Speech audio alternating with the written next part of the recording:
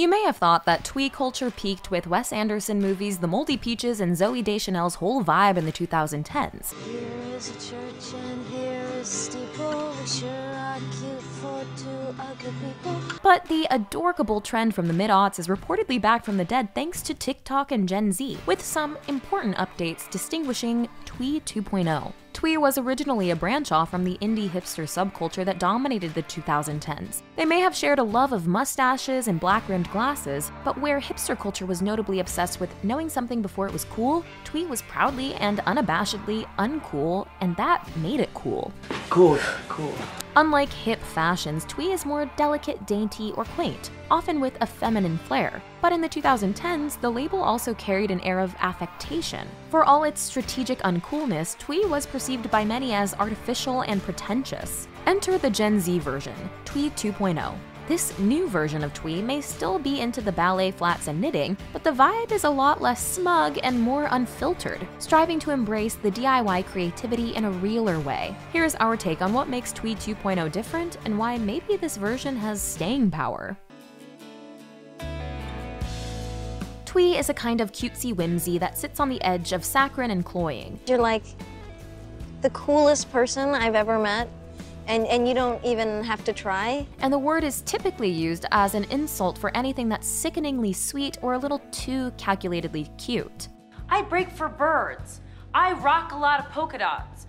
I have touched glitter in the last 24 hours. Actually, the term twee goes back much further than the 21st century, originating in the early 1900s as a baby talk version of sweet. As a fashion, twee takes retro inspiration from the 60s and 70s mod styles, while the label as an aesthetic was first used in the 80s around the punk music scene, where radically feminist bands contributed to its colorful DIY female look and sound. Then in the 2000s and the 2010s, twee was a reaction to the bearing it all party girl Y2K look. It became defined by nostalgic alternative features like ukuleles and babyish voices in music, cardigans, and tea dresses in fashion. Think the manic pixie dream girl trope in movies. Blah, blah, blah, blah, blah.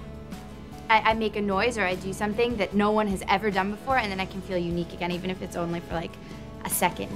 Author Mark Spritz refers to twee as the fetishization of the nerd, the geek, the dork, the virgin. In 2011, New Girl launched with star Zooey Deschanel, with marketing that leaned heavily on her twee adorkable vibe. And in movies, perhaps no director was more associated with the style than king of quirk Wes Anderson. In 2014, The Atlantic called Anderson cinema's primary auteur of twee. Like Twee, Anderson's nostalgic, often innocence-focused storytelling was imbued with a DIY sensibility, pastel color palette, and buttoned-up, bow-tied vintage costumes. Poems don't always have to rhyme, you know.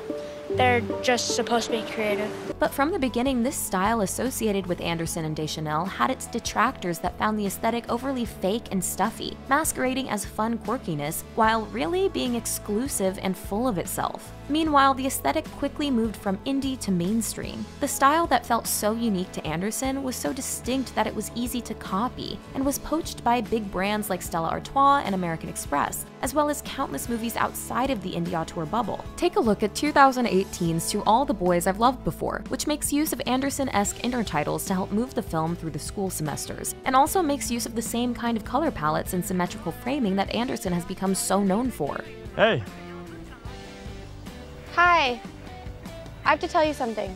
With popularity comes overpopularity, and eventually fatigue and even disgust. People resented the air of self-righteousness and icky smugness to hipster and twee subcultures. Say one more hipster thing, and I'm gonna shove you in your vintage bassoon case, okay? They also became hip to the fact that these subcultures were mostly comprised of privileged, college-educated liberals who often contributed to the ever-gentrification of urban neighborhoods. Gentrification is coming. But the nature of all this backlash is also why Gen Z is perfectly postured to take on Twee 2.0. In contrast to individualist millennials, they tend to be much more collectively oriented and politically and socially aware. If millennials were all about the Instagram aesthetic and curating an image of perfection online, Gen Z is their younger, more laid-back cousin, posting photo dumps of blurry photos and filter-free selfies. Writer Ian Wang says, a once radical subculture has the chance to recover and make a DIY socialist pop movement fit for this century's struggles. Gen Z are also decidedly more careful in avoiding cringe or anything that would cause secondhand embarrassment than their millennial predecessors. Alright, welcome back to That's Cringe. While using the 2010s trend for inspiration, Gen Z is set to bring us a less adorkable, more mature version of the trend,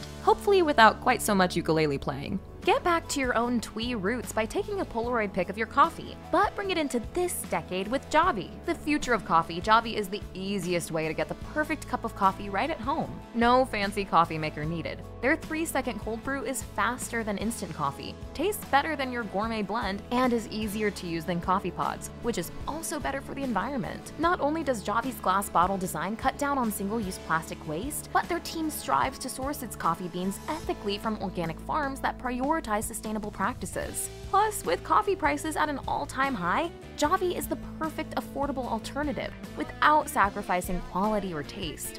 Make any flavor coffee you want, caramel, mocha, French vanilla, in seconds and free yourself up to do what you enjoy the most. Whether it's strumming the ukulele like she and him, or hitting the thrift store for some new threads. Here at The Take, we take our Javi with a heavy dose of oat milk to make it extra creamy. And we're loving the limited release seasonal flavors like sugar cookie and maple that are getting us into the holiday spirit. Head to javicoffee.com to grab a bottle today before they sell out. You can even save money by bundling or starting a coffee subscription and have a delicious coffee delivered to your door monthly. If you want to taste the perfect cup of coffee yourself, click the link in the description below, www.buy.javicoffee.com/thetake, and use the code THETAKE.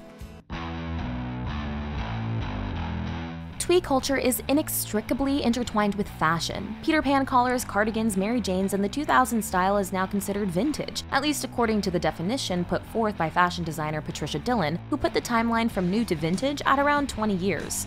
Vintage! So adorable. We've already seen Y2K fashions like low-rise jeans and juicy couture making a comeback, so it makes sense that Twee fashion would also find its way back into people's wardrobes. But there are other reasons beyond fashion's cycle of repetition that explain Twee's comeback. Miranda Holder argues that after spending the majority of the pandemic cooped up in loungewear, consumers are seeking fashion that lean toward the feminine, which Twee does, with its floral patterns, knitted cardigans, and ballet pumps. The style itself was very cutesy. Tights and shift dresses had a big moment. It's also relevant that Gen Z, more than previous generations, consider sustainability as something that governs their consumer choices. One of the knock-on effects of this has been a surge in vintage stores, thrift shops, and online marketplaces like Depop. With the resurgence of Twee, so comes its many criticisms, namely its lack of inclusivity and its prioritizing of thinness and whiteness. During its heyday, Tumblr was filled with photos of tiny white women donning the latest Twee fashions. A lot of girls are doing it on Tumblr. But Gen Z is already making pleas to make the trend more inclusive this time around.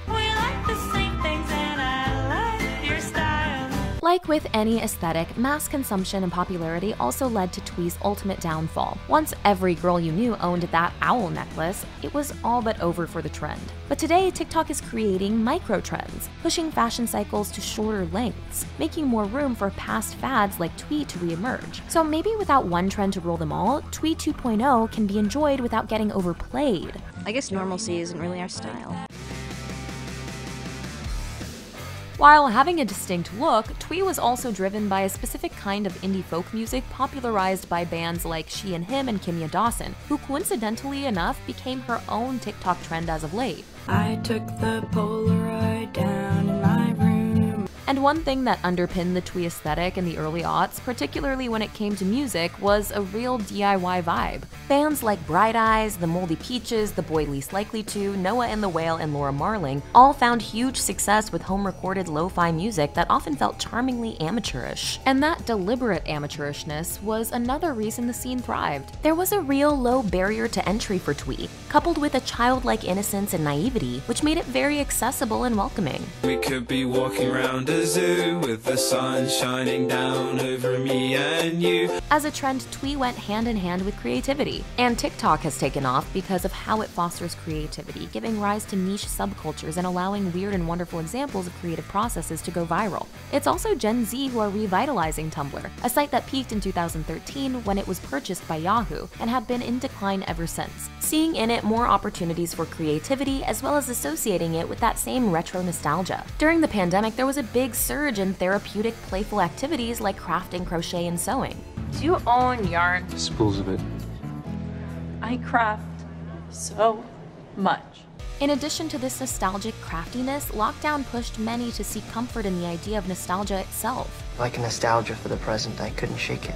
In a more metaphorical, deeper sense, Gen Z seems to be trying to recapture the feelings of youth, childlike wonder, and whimsy that Twee is so good at providing. And what's implicit in the Twee revival is this pursuit of realness. What's more real and unedited than shooting something on an instant camera? Bring a Polaroid camera in a diary. This generation seems to yearn for the days before filters, when the first shot was the only shot, moving away from curation and back towards lo-fi. Be Real, the latest social media app to go viral, doesn't have a Twee aesthetic but predicates itself on being as in the moment as possible. Users can post once a day, only during a small window after they're prompted by the app, and don't have access to any filters or editing software. The idea is to capture the realities of everyday life rather than creating the perfect Instagram snap. Twee, at its core, has historically vacillated between being too affected at its peak, but also being the ultimate critique of authenticity. It kind of plays with that idea of authenticity.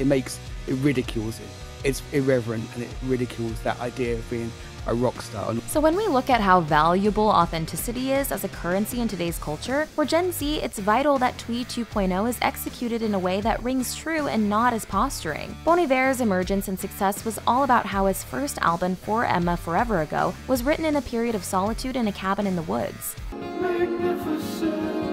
Since then, his sound has become far more experimental and less folksy, but based on those roots. His artistic integrity remains respected. Meanwhile, that aesthetic of going back to nature to capture some element of truth has become something of a stock trope others have tried to channel. Justin Timberlake did it on 2018's Man of the Woods, citing his Tennessee heritage and collaborating with country musicians to mark a shift from his previous pop sensibilities. We've got all these songs about being in the mountains and in the trees. More recently, Taylor Swift has fully shifted into her cottagecore era with the pandemic duo of Folklore and Evermore, as well as her appearance on the last Big Red Machine album, itself another Justin Vernon collaboration, and her album Midnights, which too feels like it's aiming for a minimalistic aesthetic. But what could have kicked things off more than Taylor Swift's re-release of Red, the soundtrack to her own Twee era? We're happy, free, confused, and lonely at the same time. Swift, like many other mainstream artists, has also collaborated with Ed Sheeran, whose global superstardom has been built on the back of a very stripped back, very DIY, very Twee sound.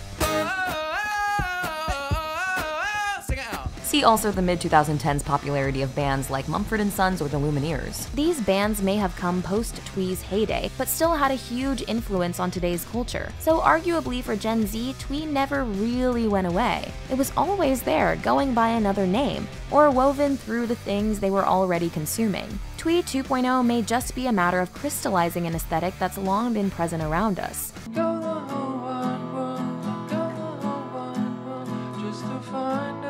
The biggest difference between old Twee and new Twee is the fact that now it really doesn't feel like it's being used as a pejorative. What may have felt too sweet or too cutesy just a few years ago, now really can be down-to-earth, charming, and unselfconsciously quirky. When you got a sentimental heart.